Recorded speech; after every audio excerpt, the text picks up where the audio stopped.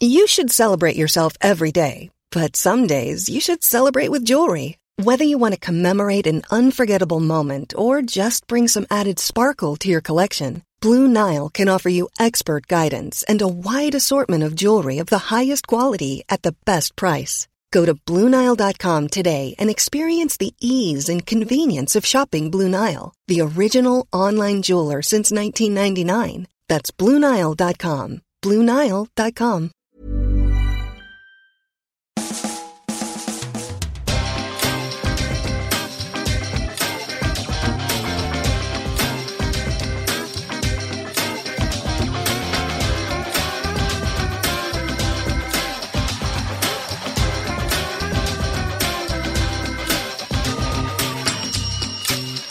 Hello and welcome to a brand new Arseblog Arsecast right here on arseblog.com. How are you? Hope you're well. It's an interlull Arsecast as well.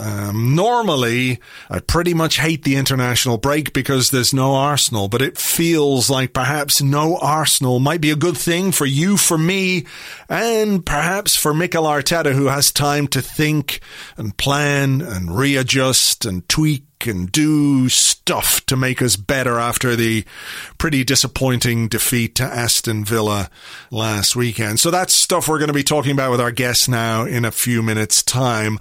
A little bit later on, I want to give you some details on something that we're trying to do on the site and via the Twitter account, because times are tough for many small businesses. So we want to try in the build up to Christmas to give them a bit of a platform to advertise, I guess, or to find potential customers, but to try and make it symbiotic in a way, because everybody is in a bit of a weird place because of COVID restrictions. I know they're more stringent in some places than they are in others, but we're heading towards Christmas and shops aren't open, businesses aren't open, restaurants and bars and services are not open, and it's really tough for people out there. So we want to try and do something to let people find businesses and let people advertise their businesses and find potential new customers. So stay tuned a bit later on for that, and I'll give you more details of how you can get involved and how you can have a look at what we're trying to do. It might work, it might not, I don't know, but it's an idea. And sure, look, if it doesn't work, fuck it. At least we gave it a try. No harm in trying, I guess. But before we get to today's guest and the conversation that we have, I'm very, very excited to announce a brand new sponsor here on the Arsecast. It's very exciting. They're one of the blue chip brands in the world, I guess you would say. So to have them on board is really fantastic. It's basically a game changer for the podcast, for podcast advertising in general, I think you would say. So look, there's not much more I can do than just push the button. So here's the button. Today's show is brought to you in association with a brand new product exclusively for men. It's called the Gooch Strimmer. Lads, we've all got a bit going on down there, and it's only right and proper that we look after ourselves for our significant others or any random encounters we might have from dating apps. The Gooch Strimmer is easy to use, perfectly safe for your dangly bits, and just as effective if you're shaving dry or wet. So whether you've got a Gooch goatee, mutton chops, a gunslinger, or a Van Dyke, not Virgil, you need the Gooch Strimmer. Remember, it ain't what you do, it's what your taint looks like. To find out more and get a 10% discount, just visit thegoochstrimmer.balls. That's thegoochstrimmer.balls. Wow. I mean, what more can I say? What do I need to say? What can I add to that hasn't already been covered in that incredible infomercial, whatever you want to call it? Right. Time to get on with today's show, and there's a lot on the agenda. There's a lot going on at Arsenal right now. We're not feeling good. We were feeling a bit better than this last week, but we're not feeling so good this week. That's because we're not playing that well, and results have been patchy at best so far this season. So with me to discuss that, some players and more, delighted to welcome back to the show from the Arsenal Vision podcast, it is Clive Palmer. Hi, Clive. Hey, Andrew, how are you? I'm all right, thank you. I want to ask you where you are in your head which is a fairly broad existential question, I know. But we have this international break, and a week ago we would be sitting here excited enough and happy enough because we'd beaten Manchester United away at Old Trafford, and we'd be encouraged by that. And here we are a week further down the line, and we're discouraged by the fact that we got well and truly taken to the cleaners by Aston Villa at home. I'm trying to find the balance between what I can see, and I think you have said, and many people will understand, is a kind of a long-term, medium to long-term job for Mikel Arteta to put things right, versus the sort of short-term problems that we're encountering this season in terms of results, and most crucially in terms of performances and the kind of football that we're playing. We'll get into the nuts and bolts of that and the attack and all of that in a while. But just how do you step back and try and consider all of those aspects, and how do you feel about it? Yeah, it's hard to stay reflective sometimes when we start the season 9 points out of 12, looking quite good. We're at City and we missed those chances before half-time, but we're all fairly encouraged. Leicester was unfortunate, and then we have Man United, and we're thinking, yeah, this is good, right? And it wasn't just the result; it was how we won. Quite aggressive, quite front-footed. We found a centre midfield pairing, particularly for that game, that seemed to work, that seemed to bring back memories of yesteryear when we really dominated that space. And we stole a goal and went off with the points, right? Hung on at the end, went off with the points. And we were sort of really encouraged going into the Villa game, thinking we can get that one in the bag, then have a bit of reflection. But the way we sort of lost to Villa was very un-Arteta-like, in my opinion. I think since the moment he's come in, he's basically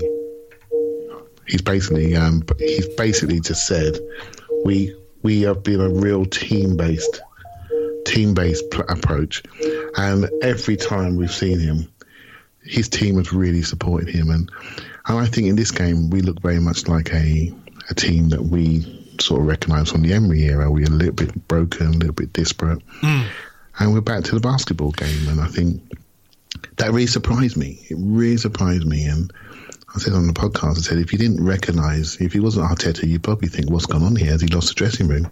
I mean, it was that bad, that game for me. And I think it was a slap to us all to say, actually, we're still going through this process. We're still going through this. What have we actually done? Who have we actually sold? Who have we actually bought? What types of players have we bought? And then you recognise there's still some gaps to close. And I think to all of us now, we're thinking, how can we improve this team? That's probably the next thing in our minds.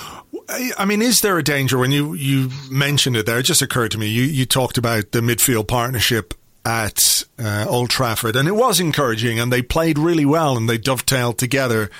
Is there a danger sometimes that we overhype the good results and criticize some of the negative ones? I'm not saying there's anything that we need to make excuses for when it comes to the Aston Villa game and the performance and the way that we played, and even the way the team was set up. But, there is a danger, isn't there, that we lurch from one extreme to the other, where a good performance at Old Trafford makes people think perhaps that we're better than we are. And the Villa game, while terrible, I agree with you, it was un-Arteta-like. I don't think it's really a true reflection of who we are as a team. Yeah, even the games we lost against City and against Leicester, I could still see Arsenal. I could still see us. And I could still recognise the team. We just got done by fine margins. And I was thinking about this recently. I'm thinking, am I actually enjoying this season? Am I enjoying the games? Why am I so tense in the games? That's because we always win or lose by one goal. Right, so every game is really sort of close and really sort of important. And so basically we're in a situation where we really are in an analytical way looking at the games, because we're a little bit disconnected. When you can see the crowd, you can sort of get a bit of collectivity around how we look at the game. But when you're sort of disconnected on pay-per-view or looking at the games, I think we do tend to be really analytical, and I think we can all see the shots data, we can all see the creativity data, and then we say, well, that's what's wrong then. And then we're really hammering down, and we're forgetting the journey, right? I really do think we are. I know each of our journeys are different, But we're forgetting there is a journey. And I think from an individual point of view, we have some players here that are in different points of their careers. We have a number that are towards the autumn of their careers, and we have a number that are at the start of their careers. And we haven't got enough players in the peak of their careers. And every now and again, that really showed itself on the pitch. This was something I was going to ask you a bit later on, because it was just I wrote down 2 words before we started talking, and it was age profile. And the age profile of the squad and the team. And obviously there are some experienced players in it. The front 3 the other day had a combined age of 85, whatever it was. So there's plenty of experience in there, even if some of the legs perhaps aren't looking quite as good as they might do. And then you think about Thomas Partey in midfield, who's 27, and in his prime years.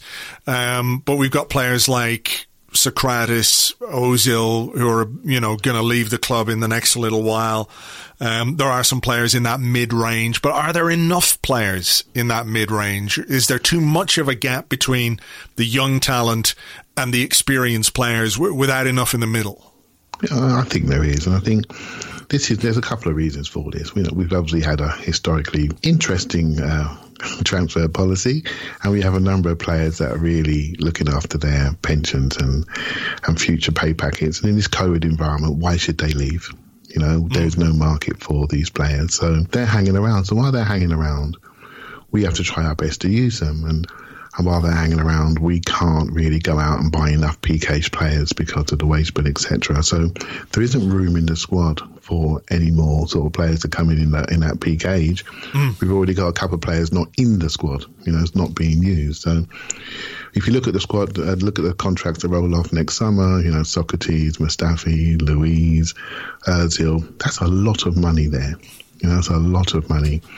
There'll probably be question marks around the futures of maybe a Holding in the Chambers, a Kalashnik. We're starting to really see that there's work to do. Right? There's work to do. And then you have a group of younger players that are quite promising, the Highlanders that we all know and love, and we're asking to be in the team when there's no really historic track record they can deliver for a team like Arsenal consistently. Now, they're promising players, we all like them, but we need to create room for players to bring those players along. Now, I was thinking some of these older players are acting as mentors, but actually I'm not so sure anymore, because I've gone away from that thought process, because I just want some of these older players to play well. And in that front 3 that with an average age of 106 you mentioned, basically they're not playing well. It's as simple as that. They're not playing well. I know everyone's talking about creativity, but sometimes when you think about form, and there are things we can do systemically in how we load the pitch and where we play positionally. But let's think about form and who's in form. And we haven't got a lot of players in form that are really, player of the month candidates for the Premier League, that type of thing. They're just not there. So if they are there, they're defenders, they're defensive players. And it's our defensive record since Arteta's come in that really stands out. The next phase is now for him to work on.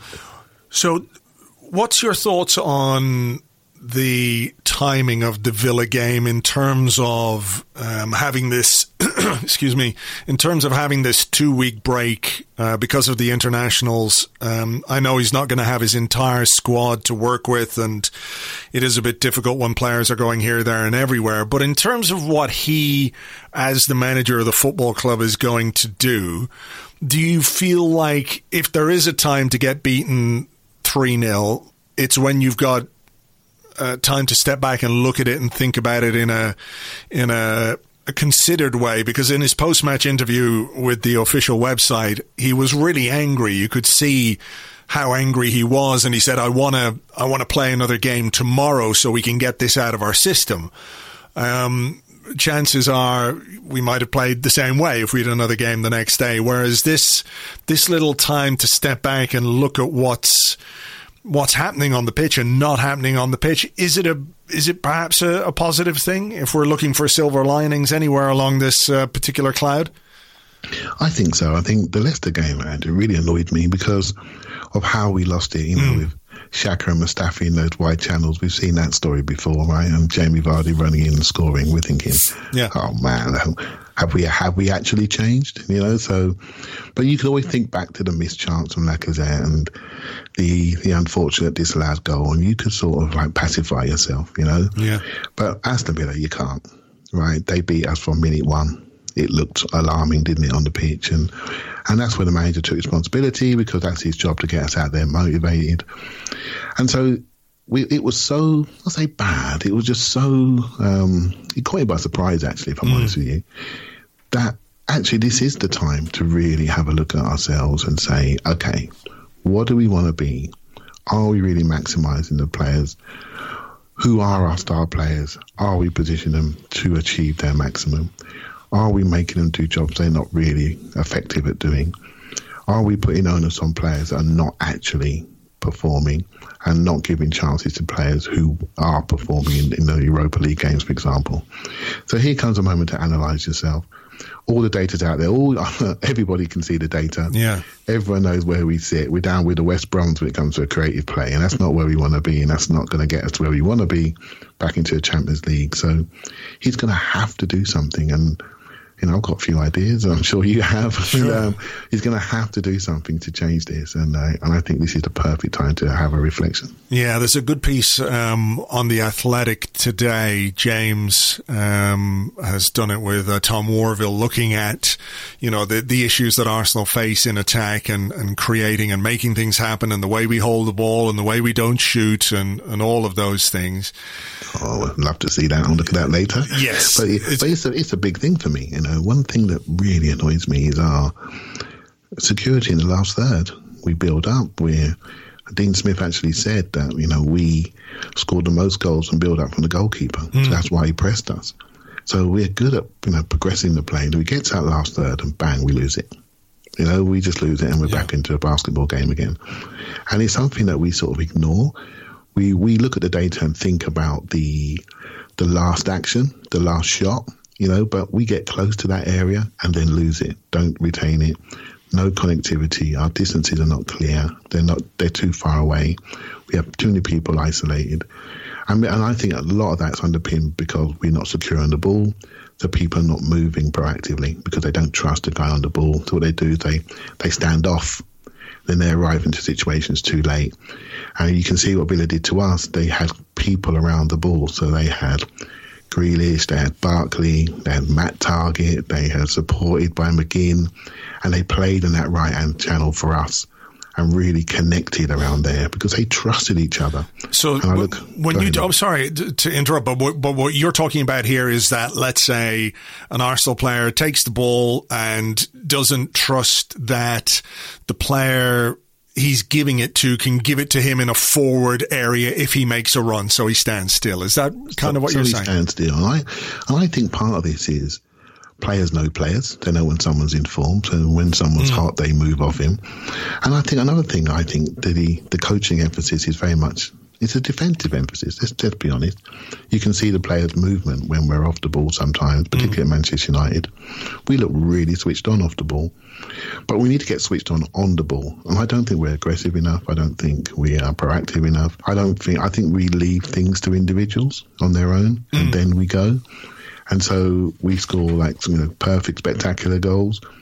We don't get many tap-ins like we used to, and we're just not combining at the edge of the area like we used to because we're just not connected.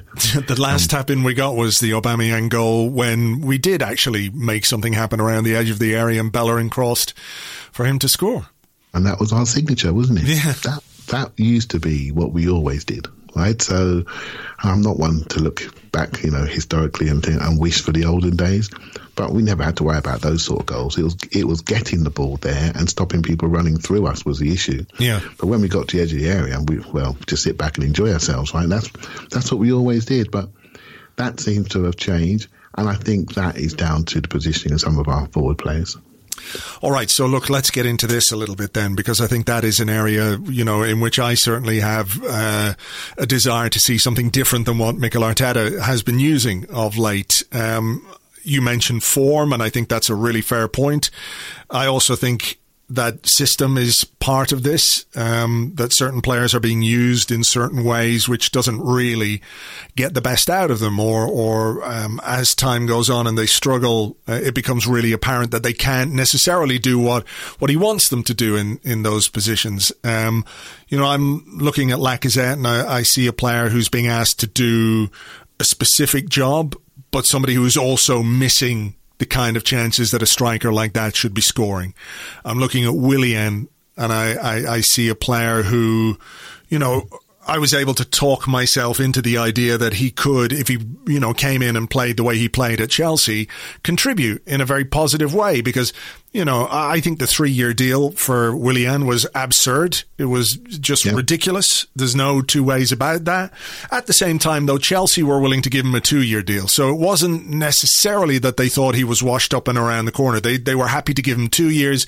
He wanted 3. We were stupid enough to give him 3, but he's capable of more than we're seeing at this moment in time. Nevertheless, it feels like those two guys are kind of I'm not going to say the easy fixes, because I don't think there's necessarily an easy fix, but I look at someone like Nicolas Pepe, who is imperfect but brings a lot of what we're not getting right now in terms of people who can carry the ball, people who run with the ball, people who are prepared to shoot, for example, even when it's not the perfect opportunity. Aubameyang down the middle is a drum that I've been banging for a little while, and I'm curious as to what you think about that, and potentially what we do from that left-hand side, because I've heard you raise some concerns about Bukayo Saka, not necessarily about who he is and what kind of a player he is, but just in terms of how much he's being used. So, if I was to say to you, tomorrow you get to pick the team for the Leeds game, for what's your front three for that, and how do you try and make it more effective than it is right now? Yeah, they are the best front three. They are. Everything points towards those three on the assist and goal involvement, but really, and it's not about just selecting an 11. I think it's really important that people recognise it's how we play and where we play. We do spend a lot of time deep in our own last third, and I think we haven't got the option of giving the ball away and pressing and getting it back that way. I think when teams press us, when we go long, we lose it and lose possession and end up on the back foot. So we need to get those players into the right areas of the pitch, so people have to go back and go and get them and mark them. It's easy to mark Aubameyang on the touchline when the touchline is your friend, right? It's an extra defender, so you can just kick him off the pitch, right? And it's the same for Pepe when he gets the ball close to the touchline, and we have Hector Bellerin in the areas that I would like Pepe to be in. Then you say to yourself, is that effective use of resources? And I have a very simple view of the game. I always talk about the exterior and the interior, and you want your super talent in those inside spaces closer to the goal, and you want I call them your brawn and the brain. So you have the brains inside, you have the brawn on the outside. So you have your power athletes on the outside, and you have your technical scorers, technical midfielders on the interior. And I just think we've got our technical scorers on the outside of our team, and too many power athletes on the inside of our team, not able to create, not able to manipulate the ball, not able to sustain attacks, not able to track runners defensively. We need to think about this. We need to get our star players, our really technical players, in the central area, within the small spaces, so we can scare opposition. It's just a simple tweak. I mean, I don't think Arteta's not stupid, right? If he can't see this, then we've got a problem. We really have got a problem. He's given people chances, and they're not doing it, and he's now suffering for it. 1-4, lost 4. That's not where you want to be, right? So, and so we have to get Aubameyang in the middle, and I'm not concerned about the fact he can't hold the ball out, because I think he can. I think his combination play is the one thing that is working quite well at the moment, but we can't have our forward having one shot a game. It's just absolutely a waste of resources, and you've heard me say it 1,000 times, Andrew. The job of a coach is to maximise the resources that he has. Arteta's coached the uncoachables defensively, beyond my expectations.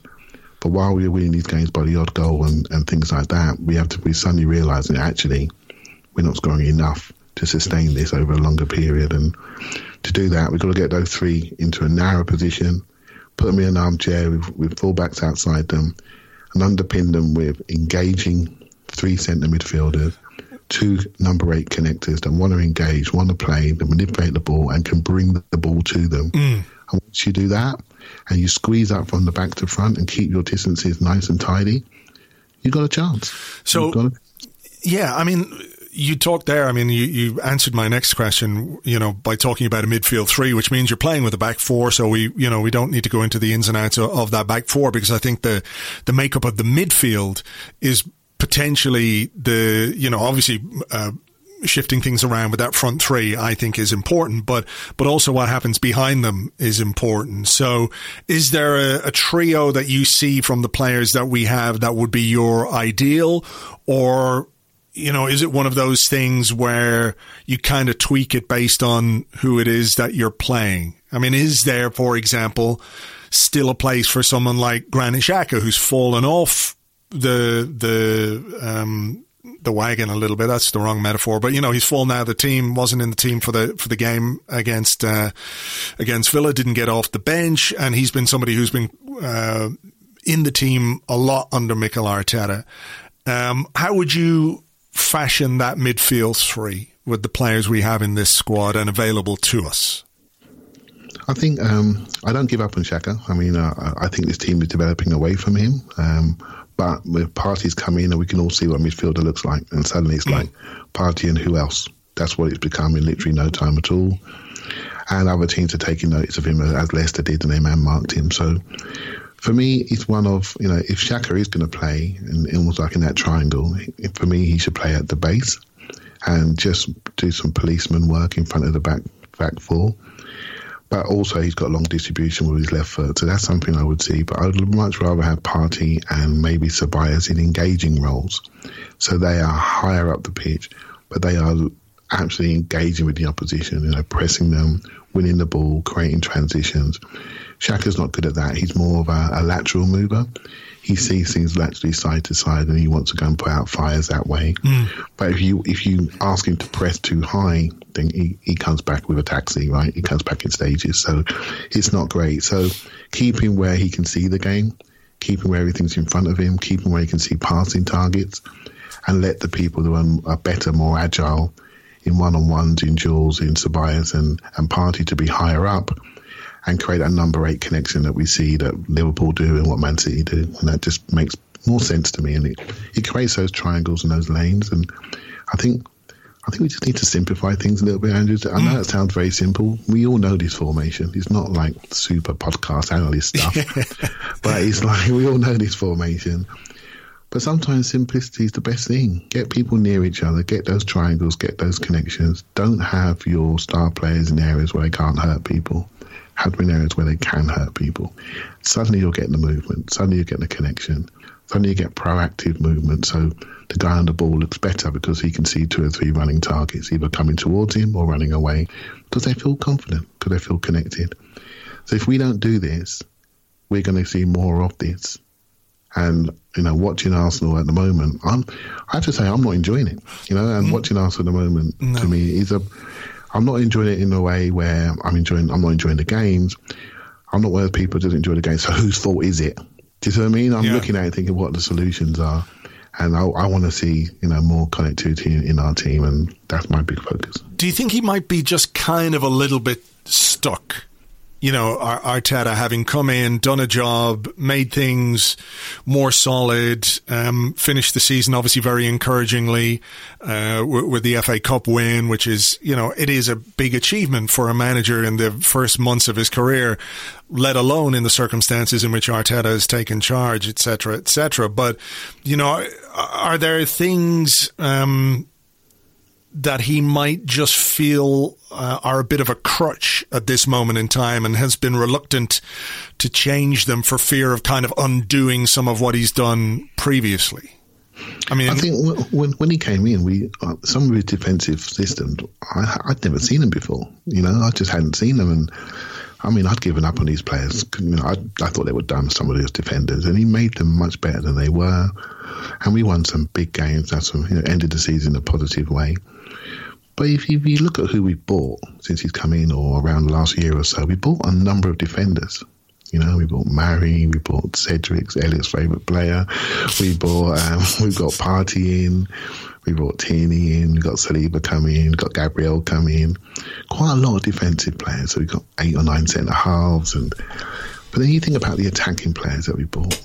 You know, so we promoted a couple of youngsters. We brought in Willian, you know, who looks older than Joe Biden at the moment. And then you've got a situation with Pepe, who's our investment, but we're not sure the manager trusts him, so we've depowered him. Lacazette is a known quantity and he needs freshening up, and for me that's best done away from the club. And we've marginalised Aubameyang. So from an attacking point of view, we're looking stale. You know, we're looking out of form.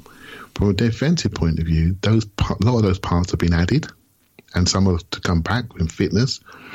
And so we've got room to move people out. So defensively, I think he's done really, really well. We're starting to see the start of a midfield for the first time in a long time. But I honestly believe he hasn't thought too much about the attacking end, rather beyond pattern play and how we get there and how we move and how we switch from side to side. I just don't think he's really focused on it, and I'm just hoping this slap will make him focus on it, because he actually, everyone and everything and every bit of information is telling him that he needs to. Yeah, I mean, I think it's been quite interesting to see people speculate, as they do, you know, when we don't play well and we're not playing well. And I'm not going to make any excuses for the lack of firepower or the lack of attacking potency or anything like it. But there's sort of, I see people talking about, well, maybe this is who Arteta is as a manager. This is his view of football, that he prefers to be defensive. He wants his team to have fewer chances, but better chances, perhaps. Maybe that's his mindset. But I also see him talk about needing to score 90 or 100 goals a season. We're probably going to need about 4 seasons to get to that, the way we're playing at this moment in time. I see a guy who was brought up at Barcelona, you know, where the emphasis is on attacking football. I see a guy who played for Arsenal under Arsene Wenger, where the best form of defence was attack, as far as Arsene was concerned. It was having the ball, it was putting the opposition under pressure and minimising their opportunities. Of course, it didn't always work out that way, but, you know, that was the sort of the nuts and bolts of the philosophy. It was to attack and to express yourself on the pitch and to have the freedom to express yourself on the pitch. You know, he worked with Pep Guardiola. Now, again, similar things in terms of, you know, perhaps the structures and the patterns of play and what he wants from players in certain positions and how he deals with them, because I think there's an element of the same kind of control freakiness going on between those two guys. But I can't square the idea that he is somehow, despite the fact he spent time at Everton, like David Moyes, that kind of a coach. I just can't do it. You know, I can't get away from it. Yeah, but you know, he's at Arsenal. He knows what Arsenal is supposed to be about. He knows what his team needs. He's said it countless times in the last number of weeks. We've got to attack better. We've got to score more goals. We've got to create more. It's about finding the solution. So I don't think it's like a psychological block or a psychological issue, you know, that goes against everything he stands for as a manager or a coach. I think it's about finding the right system or finding the right players within whatever system he puts in place. Yeah, I think so. I've got a few theories on this, right? So Arteta's a positional coach, so he cares about where you are within the zones on the pitch, very similar to Arteta. So having, you know, Aubameyang wide, he thinks he's going to stretch the defence out, and someone else is going to run through the gaps. Well, there is no one else that's doing it, right? So being a positional coach is one thing, and I think he's also got another weakness for me. I think he worries about single points of failure in his team. So when everyone's telling him to play a number 10, well, he's thinking, if you mark that guy, my creativity goes. So he doesn't want that. If everyone's saying put your superstar forward at centre forward, he's thinking, well, I can have him on the left. He can work for Ballant and he can arrive. And it's harder for people to stop. At centre forward, maybe you can stop him, or you can mark him out of the game by doubling up on him. Sometimes you just got to do the thing that's just right in front of you. You know, don't be afraid of those issues, because the people that you're trusting, they're not doing it for you. right? So you can no longer trust them. So trust the people who've got a track record of doing it, put them closer together and see what they can do. And so I think he's fighting himself, really. I think he's fighting his own principles. I think he's fighting his team-centric principles. I think he wants the team to be the star, not individuals. Mm-hmm. But we have some star individuals that the club has invested in. So let's invest in them on the pitch. Well, you can have stars and structure. You can. You know? I mean, Barca, look at Man City. I mean, they had an amazing structure, but they had individuals who could do incredible things and still do incredible things. And that's during Arteta's reign there. Exactly. And so Kevin De Bruyne and Sterling stand out. They lifted themselves above the pack and they were relied upon. And I tried to defend him in my mind, and I tried to think of things. What's he trying to do? And I think, well, actually, is he just trying to raise the standards of being an Arsenal player by making people work harder to get into the team, like a Joe Willett, for example? But then I think, well, actually, there are people in the team that are taking our standards down. So why are they still there? You know, so this is why I really feel, Andrew, this break is come at a really good time because I tell you now, you know, there's a lot of people that like Arteta, very supportive, but there's a rumblings in the background there. I'm sure you're aware of them. Yeah. That people are saying he's too inexperienced. Is this his moment? What's he going to do? Does he need some experience on the coaching? Why can't he see the obvious? And this, I tell you what, the team selection for Leeds away is probably going to be the most interesting team selection in many a year. And if it's not what people want to see, I think there's going to be a lot of interest and reaction. But I will say again, it's not just the team selection. It's where on the pitch we play and how we play and what we do in the areas that we need to be in. That's really important. We can all pick that first 11 team that we'd like to see in the 4-3-3-ish, with one or two maybe differences or challenging moments, but it's more important in how we play. And I've only seen a couple of patches this season, like Sheffield United, for example, when I felt, that looks like us. Yeah. And I want to get back to that really quickly. It seems kind of wrong to suggest that there needs to be an element of bravery, or that he hasn't been brave enough with his team selections. I mean, he's made some brave, you could call them brave decisions this season in terms of, you know, the makeup of the squad. And we're going to talk about one of the players that wasn't in it. But, you know, when you make some of the decisions that he has made and you don't perform, you've got to be, you know, prepared for that kind of thing. So it's kind of brave to leave out a superstar like Ozil when your team lacks creativity. So it's not like it's not in him. And I'm not going into the rights and the wrongs and the ins and outs of that particular decision. It's just to sort of point out that, you know, if he feels single-minded about something, he can make a decision that he's prepared to live with, even if other people aren't necessarily. Yeah, he's got a ruthless edge, and he's sticking to it, and he needs to. Because unlike Emery, he needs to stick to it, because we all know what happens if you don't manage that dressing room appropriately, right? So he has that ruthless edge, but I just feel there's a light shining on him, right? So what are we as an attacking outfit? Are we what is our identity? You know. What is Arsenal representing from an attacking point of view? Are we the pattern play team, or are we going to be the team to let those players off the leash in a creative manner? I think he needs to do that. And there are a couple of people banging on the door really quite loudly, and they need to be given that chance. And I think the Leeds game is going to be the one, mate. It really is. It's going to be the one that says, what are we trying to be from an attacking point of view? And I think he really needs to take that opportunity next game. Yeah, sure. Or, you know, at the very least, give us, put players on the bench who can do things that might give us a different approach if we need it. You know, it didn't feel like we did anything different against Aston Villa to try and get back into the game. We just replaced kind of like for like, even if the players, you know, Pepe for Willian is a different style of player. If you're looking for plump lips that last, you need to know about Juvederm lip fillers. With Juvederm Volbella XC and Juvederm Ultra XC, your lip look, whether it's subtle or bold, can last up to 1 full year with optimal treatment and no additional maintenance. Find a licensed specialist and see if it's right for you at Juvederm.com today. That's JUVEDERM.com. Add fullness to lips and adults over 21 with Juvederm Volbella XC or Juvederm Ultra XC. Do not use if you have severe allergies or a history of severe allergic reactions, or if you're allergic to lidocaine or the proteins used in Juvederm. Tell your doctor if you have a history of scarring or taking medicines that decrease the body's immune response or that can prolong bleeding. Common side effects include injection site redness, swelling, pain, tenderness, firmness, lumps, bumps, bruising, discoloration, or itching. As with all fillers, there's a rare risk of unintentional injection into a blood vessel, which can cause vision abnormalities, blindness, stroke, temporary scabs, or scarring. For full, important safety information, visit Juvederm.com. A lot can happen in the next 3 years. Like a chatbot may be your new best friend.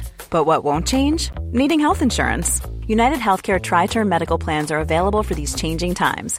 Underwritten by Golden Rule Insurance Company, they offer budget-friendly, flexible coverage for people who are in between jobs or missed open enrollment. The plans last nearly 3 years in some states, with access to a nationwide network of doctors and hospitals. So for whatever tomorrow brings, United Healthcare Tri-Term Medical Plans may be for you. Learn more at UH1.com.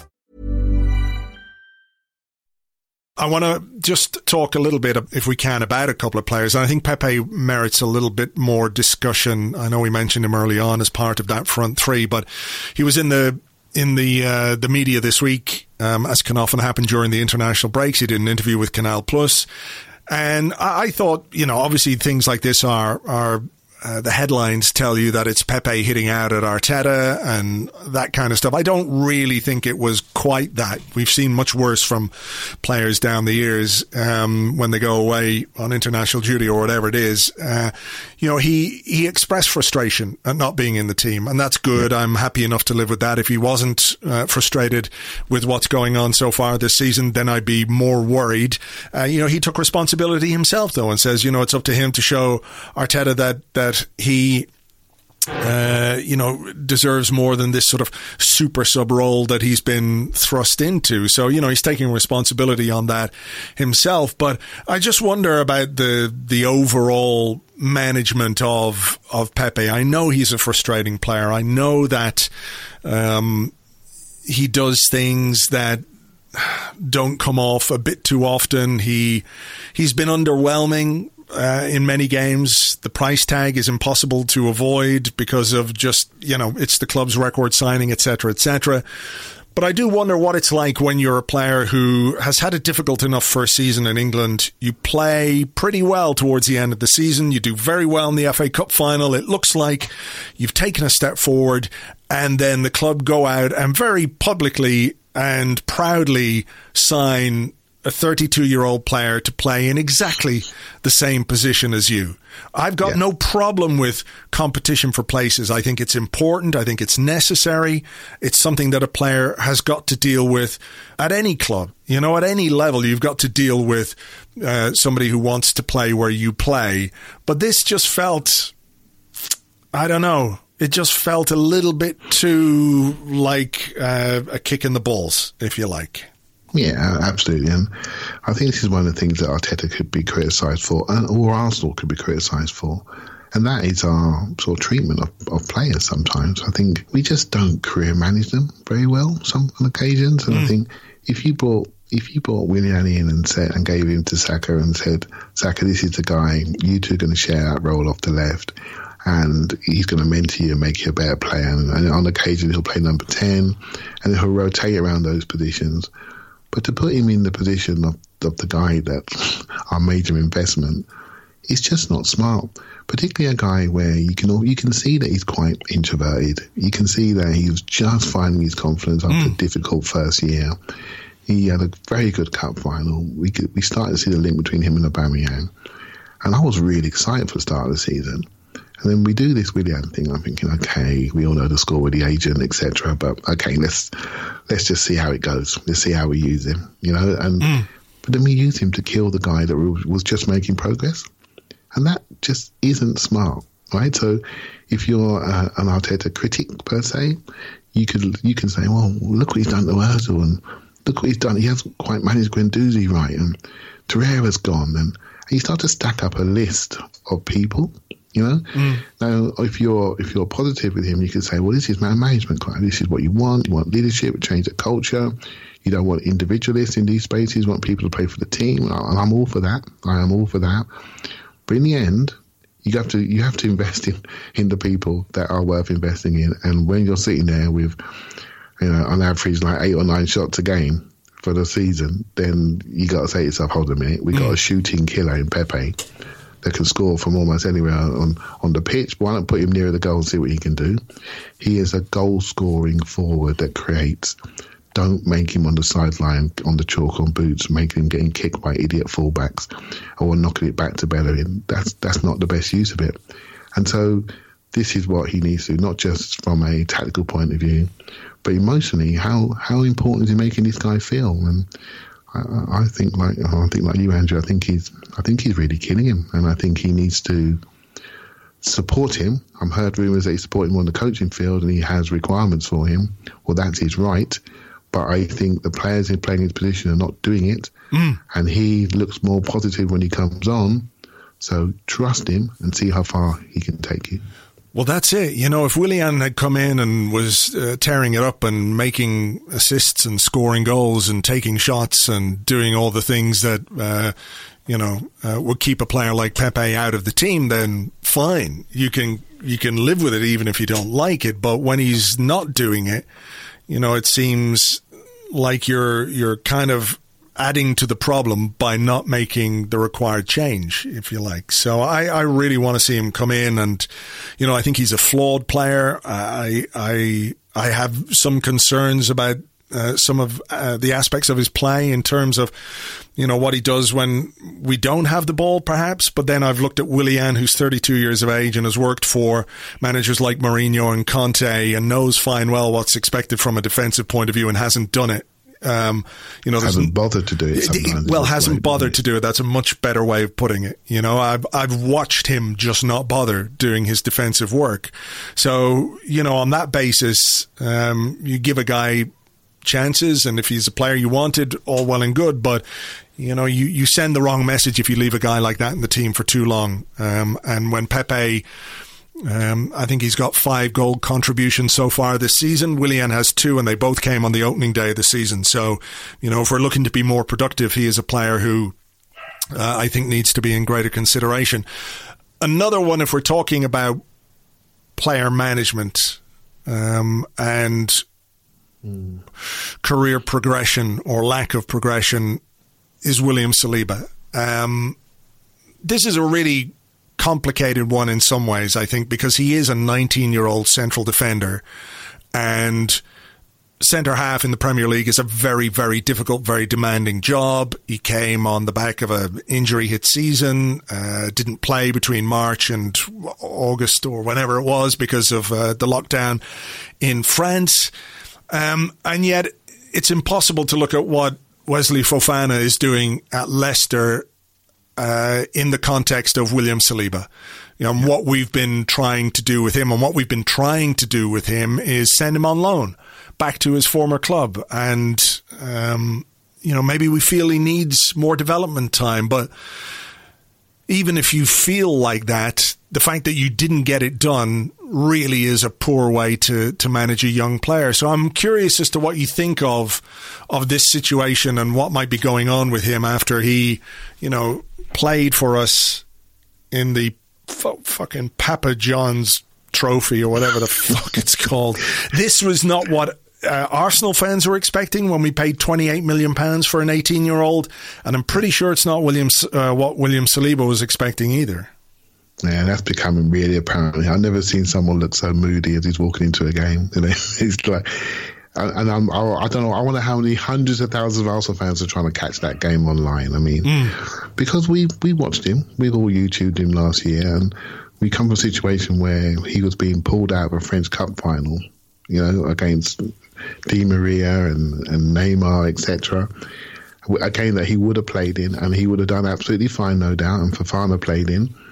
And we pulled him out of that game, and so we're all getting excited, and then he doesn't play for us, you know. So obviously there's some things that maybe happened off the pitch, but football-wise, you know, I absolutely know what I saw last year. Absolutely know it, because you can compare it to the people he's playing against. Everything about him looked like he was a positive addition to our team, right? So obviously he missed out on some games, but for me, the treatment of him by a club, a professional club, it's not good. So, okay, you may have realised that he may not be quite to the level, which then is very debatable. Then you have a loan situation and you don't do it. But while you don't do that, you don't include him in the Europa League squad. So that means you must be trying to loan him. Then he doesn't go on loan. Does he not go on loan because he doesn't want to go on loan? Or does he not go on loan because, you know, basically Arsenal messed it up, or the club messed it up, or there's an admin issue, whatever it was. Whatever it was, it looked crap. It looks really bad. That's not how you treat people. That's not how you manage careers. And so we've got a situation now. We have a player that seems to be a mile away from playing in the first team, and no one really understands why. We've watched little snippets of him. He looks fine to me. He looks worth a shot. The Europa League would have been perfect. Yeah. Right? Why? I think we got Man City in December in the League Cup, so that's going to be a tough one. So why? It just seems like we've missed such an opportunity to see a young player develop in our club, and now we've got a situation where he was playing first team football for Saint Etienne in the French league in big crowds, and we got him playing at League One Gillingham. You know, it must be soul destroying for him. It must be soul destroying. So something has happened. There's been an event happened. And I want to sit back and say, look, Clive, I'm not a professional. I need to trust the professionals that see him every single day. They see him in training, seeing how he's moving, seeing his attitude, seeing what he does. I don't see things football-wise that he can't do. There's some people who were assessing the game against Gillingham the other day, but he's Gillingham, and he's playing with some really young kids. And he's a 6'4", 19-year-old man. That's what he is. He's physically a man, and he's having to try things and hold back on things, and it must be really difficult when you had first team football, adults football, men's football, to go into it's basically a youth environment which he's left behind, you know, and that's hard to do. And what does that do for him psychologically? So I don't want to criticize per se, but if you look on the outside and look at this, there's plenty to criticize. Yeah, I mean, I think there's stuff obviously that goes on behind closed doors and stuff that we don't know about, that influences decision making on all kinds of levels of football clubs, you know, team selections, and we're going, why isn't that guy in the team? And we don't know that he's got, you know, a dodgy hamstring and he can only last 30 minutes, so he's on the bench just in case we need him. That kind of stuff goes on all the time. You know, going back to the loan issue, Claude Puel says, I got to give credit here to at Tribo King on Twitter. He was talking about Claude Puel, as manager of Saint Etienne, was saying, we tried. He had a great desire to join us. It's like his family and his friends, the club. His adaptation and level would have been instantaneous. This would have happened if all the conditions had been met. Now, we don't know what those conditions were, whether it was Arsenal wanted some kind of oversight onto his training because of the physical issues that he might have had, etc., etc. But he's had a season or half a season or 3/4 of a season, whatever it was last year in France before the pandemic hit and it was closed down. And he's now missed another half a season, basically. Again, the circumstances are unusual because of what's gone on in terms of the lockdown and the late start of the season. But, you know, £28 million for a club like Arsenal to spend on a player who has yet to make the bench. Did he make the bench once? I can't remember. It might have made the bench for a Carabao Cup game. I'm not 100% on that. But, you know, he's yet to make his official debut for us. That's, you know, when you're a club like Arsenal, it's eyebrow raising when you spend that much money on a player of 18 years of age. It suggests quality, it suggests potential, it suggests a readiness, even if you loan him back to his old club for a year. So, I mean, do you think there's more to it than we know, or is it just a case that we have handled this really badly? The only thing I can think of is that the Saint Etienne thing didn't happen, and Arsenal wanted him to go to a championship club, and he said, no, I'm not going. Right? And so they said, okay, So you're now going to have to develop here, and we're going to play in the younger games. That is the only thing I can think of that maybe has not been out there written in huge numbers per se. And so I think Arsenal wanted him to play, and he probably maybe rejected it. And I think that's where the friction is coming in, right? So there seems to be more positive words coming from Arteta recently, and he seems to be looking quite fit. I think, he's a big lad. There could be rumours about his fitness and his weight, for example, and he's grown very, very quickly. And when players grow quickly, they do pick up stress-related injuries, bone-related injuries, back injuries, stress fractures, etc. I'm trying to look at this from a player development point of view. I also wanted to ease him in. I'm trying to put myself in the club's shoes. But when it comes down to it, again, you've made an investment. Invest in the investment. And again, we're saying the same thing with Pepe. We're saying the same thing with Aubameyang.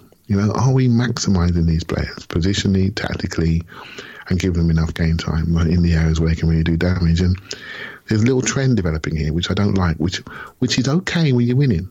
But then when you start to lose, people start to look at the management of players and careers and styles, and they start to pick at these things. And that's just the nature of the analytical football fan today that could read James's article in the Athletic quite easily and absorb that and find many reasons why we're not doing what we should be doing. Yeah, well, it's mad, isn't it? You talk about Pepe, Saliba and Aubameyang. That's £160 million worth of investment that Arsenal have made. And look, we've obviously had a return from Aubameyang. There's no two ways about it. And, his current situation on the left isn't really reflective of him on the left, because we know he can do an awful lot more there. But certainly Saliba and Pepe are two players who we've spent a lot of money on. We're not getting what we should be getting from them. But look, let's see what happens after the interlull. Hopefully Mikel Arteta will please everybody with a new approach, a new style, better football, attacking football, lots of shots, lots of goals in the win over Leeds. It's not much to ask for, is it? He needs to. That's all I'm going to say. We're all sitting at home, looking at these games, and that's it. Yeah, I do miss going. I must admit, Andrew, I'm missing going badly, and because I wouldn't be this analytical if I was in the Tollington getting drunk out of my mind. I tell you, I'd be watching the games and coming home, so I miss that, and maybe I would be thinking this way, and I think many people feel that way. But here we go. Well, look, let's hope we can get back into the stadium soon as well. All right, listen, a pleasure as always, Clive. Thanks very much. Thanks a lot. You can find Clive on Twitter at ClivePAFC. That's at ClivePAFC. And, of course, he's part of the excellent Arsenal Vision podcast crew, which you can find at arsenalvisionpodcast.com. I think I should look that up, shouldn't I? arsenalvisionpodcast.com. Or, just search for Arsenal Vision Podcast in your podcast app and you'll find it there. It is. It's arsenalvisionpodcast.com. Right. Going back to what I was talking about at the start of the show, there are lots of small businesses, independent businesses, artists, creators, restaurants, writers, poets, musicians, all kinds of people and all kinds of businesses are being affected by COVID-19, by restrictions, by closures, simply by what's going on in the world right now. And I thought it might be a nice idea if somehow we could use the platform that Arsblog has to let other Arsenal fans advertise their wares, and other Arsenal fans could look at that and say, in the build up to Christmas, I'm going to do my shopping locally or from a small business. It doesn't have to be local. It could be somebody the far side of the world who's got something that you want. But rather than sort of give your money to, Amazon when you're doing Christmas shopping, if you can't get to the shops, think about buying from other Arsenal fans, from somebody who could really use the business.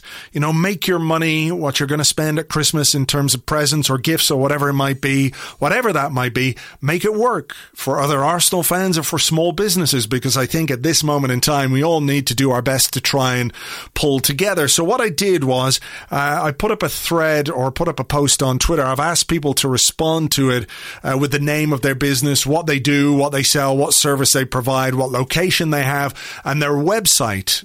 So you can then follow that thread and have a look at what's on offer. So if you have a business, the link to that Twitter thread or Twitter post is in the show notes, and you can find it on the post on arsblog.com, which contains this podcast. You can leave your information there. If you're interested as a listener or a customer or a client or a consumer in availing of what these businesses have to offer, you can go and take a look and see if there's anything that tickles your fancy, and you could maybe spend some of your money there.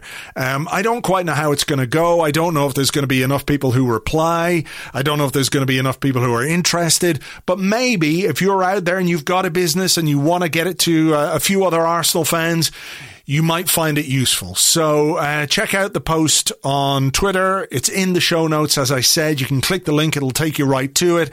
And if you're looking for stuff, if you want to support other small businesses, check it out and see if there's anything there that might work for you. So look, it might not go anywhere, but it might just be useful for some people, and maybe it's an idea that other people could take on, and they could perhaps modify it and make it better, because, this isn't really the kind of stuff that I'm very good at. I just thought it might be an interesting way of trying to put people together. We will, if there's enough there, try and put together some sort of like a website or a shareable, Andrew Allen, what did he say he might be able to do? This will tell you how useless I am. Like a shareable Google document or a spreadsheet or something like that we can share around as well, so you can find all the links in a handy place. So check it out. There's a hashtag. It's called ArsBiz, B-I-Z with a Z. It was not a hashtag that was in use. So if you search on Twitter for ArsBiz as a hashtag, you might find something there as well. So look, maybe and hopefully it could turn out to be something good and something positive. Christmas is just a few weeks away, and I know that there are a lot of businesses and services and people out there who are finding it difficult. So if this helps in any small way, I'd be very happy about it. So there you go. Right. That is about that for this week's podcast. As ever, I thank you very much indeed for listening and for being here. Your support is always hugely appreciated. Hope you enjoyed the show. James and I will be here on Monday with an Arscast Extra. There is no football this weekend, of course, beyond internationals. There are some Arsenal players in action. We'll round up some of the stuff that's going on there. And, of course, whatever there is to talk about on Monday. So please join us for that. In the meantime, stay safe, stay healthy, look after yourselves, look after each other, and we'll catch you on the next one. Until then, take it easy. Bye-bye.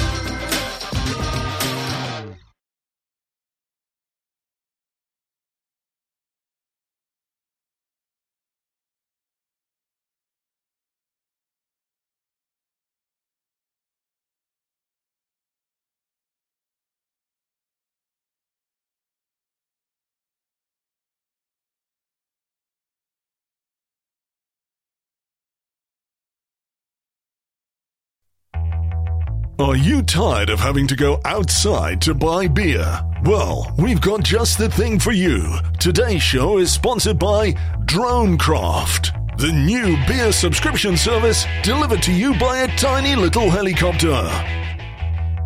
Today's show is brought to you by Dentarough, the electric toothbrush that's also a dog thermometer. Hey folks, nobody likes going to the post office, am I right? So, why not save yourself all the time and all the hassle by using Orphan Mail? We'll send an orphan to your house to pick up your shit and wait in line at the post office to send it. Today's show is brought to you by Orderbubble, the world's greatest collection of books printed on the side of balloons. Are you tired of experts telling you what you can and can't do? Well, stick it to them with today's show sponsor, My Own Private Scalpel, the new home surgery kit that's sweeping the nation.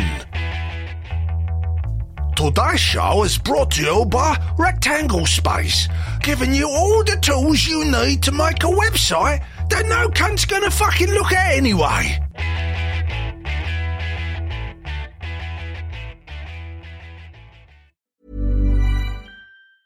Mom deserves the best, and there's no better place to shop for Mother's Day than Whole Foods Market. They're your destination for unbeatable savings, from premium gifts to show-stopping flowers and irresistible desserts. Start by saving 33% with Prime on all body care and candles. Then get a 15-stem bunch of tulips for just $9.99 each with Prime. Round out Mom's menu with festive rosé, irresistible berry chantilly cake, and more special treats. Come celebrate Mother's Day at Whole Foods Market.